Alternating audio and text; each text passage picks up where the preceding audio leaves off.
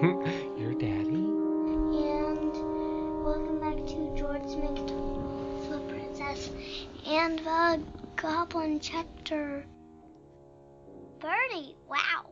Yeah. We only have 2 more chapters left after this one. Yep. Yeah, we are at chapter 30, The King and the Kiss. I'm not sure if that's the Goblin King or I bet it's, well, Irene was saying that her King Papa would be returning soon, she hoped. So, maybe it's him. Yeah. I guess we can read and find out. Does that sound good? Mm-hmm. All right. The next morning the sun rose so bright that Irene said the rain had washed his face and let the light out clean. The torrents were still roaring down the side of the mountain, but they were so much smaller as to not be dangerous in daylight. I think what she said is, look, the sun had its face washed. You think that's how she said it? Yeah, 'cause she said it in one of the stories. She just said it just now. Yeah, that's excellent. After an early breakfast, Peter went to his work, and Curdie and his mother set out to take the princess home. They had difficulty in getting her dry across the streams, and Curdie had again and again to carry her, but at last they got safe on the broader part of the road, and walked gently down towards the king's house. And what should they see as they turned the last corner of the last of the king's troop riding through the great gate? "Oh, Curdie!" cried Irene, clapping her hands right joyfully. "My King Papa is come!" The moment Curdie heard that, he caught her up in his arms and set off at full speed, crying, "Come on, mother dear! The king may break his heart before he knows that she is safe." Irene clung round his neck, and he ran with her like a deer. When he entered the gate into the court, there sat the king on his horse, with all the people of the house about him, weeping and hanging their heads. The king was not weeping, but his face was white as a dead man's, and he looked as if the life had gone out of him. The men-at-arms he brought with him sat with horror-stricken faces, but eyes flashing with rage, waiting for the word of the king to do something. They did not know what, and nobody knew what. The day before, the men-at-arms belonging to the house, as soon as they were satisfied the princess had been carried away, rushed after the goblins into the hole, but found that they had already so skilfully blockaded the narrowest part, not many feet below the cellar, that without miners and their tools they could do nothing. Not one of them knew where the mouth of the mine lay, and some of those who had set out to find it had been overtaken by the storm, and had not even yet returned. Poor Sir Walter was especially filled with shame, and almost hoped the king would order his head to be cut off. To think of that sweet little face down amongst the goblins was unendurable. When Curdie ran in at the gate with the princess in his arms, they were all so absorbed in their own misery and awed by the king's presence and grief, that no one observed his arrival. He went straight to the king, where he sat on his horse. "Papa, Papa!" the princess cried, stretching out her arms to him. "Here I am!" The king started.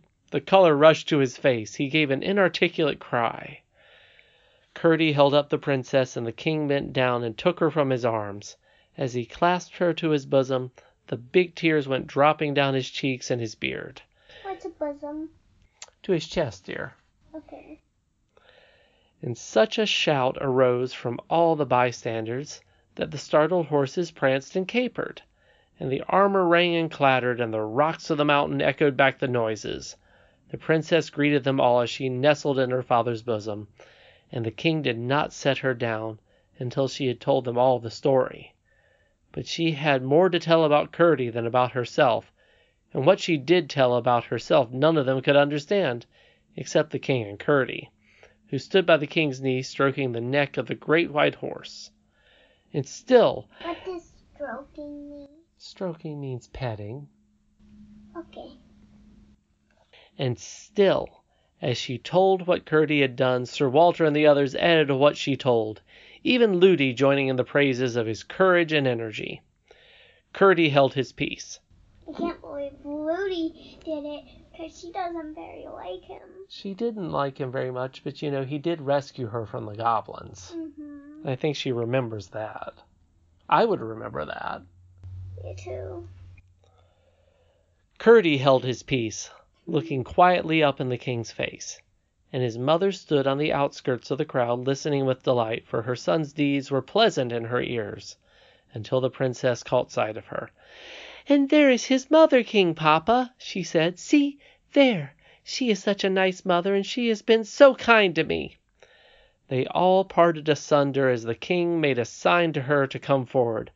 She obeyed and gave her his hand, but could not speak. "And now, King Papa," the princess went on, "I must tell you another thing. One night long ago Curdie drove the goblins away and brought Ludi and me safe from the mountain. And I promised him a kiss when we got home, but Ludi wouldn't let me give it to him. I don't want you to scold Ludi, but I want you to tell her that a princess must do as she promises." "Indeed she must, my child, except it would be wrong," said the king. "There, give Curdie a kiss." And as she spoke, he held her towards him. The princess reached down, threw her arms round Curdie's neck, and kissed him on the mouth, saying, "There, Curdie, there's the kiss I promised you." That was sweet. But I'm not allowed to kiss you on the lips. That's true, honey. But, Curdie is a minor boy, and that's more appropriate for a princess, isn't it? Yeah. Yeah. Then they all went into the house, and the cook rushed to the kitchen and the servants to their work. Ludi dressed Irene in her shiningest clothes, and the king put off his armor and put on purple and gold, and a messenger was sent for Peter and all the miners. That's pretty. Purple and gold? Yeah. Purple is, or at one time at least, was the color of kings and emperors. Wow, I didn't know that. Yeah. I thought it was gold. Well, that makes sense too. But it was very hard to get purple dye back in the day. Oh, so I wish they called it Rare Kings. Rare kings. Would that be another name for purple?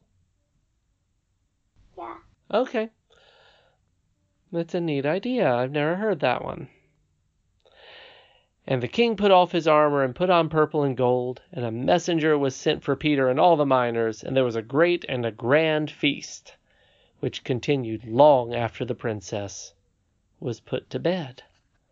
I believe we have just 2 more chapters left. Yeah, and if you didn't hear that at the start, that's okay. That is okay. Sweet dreams, everybody, and make sure you check out Gutenberg.org. Very nice, yeah. Which is where we got this particular text. And there are many hundreds of other classic stories there. And of course, don't forget your library, where they almost certainly have some other George MacDonald. Yes, and I hope you have sweet dreams. Good night, everybody.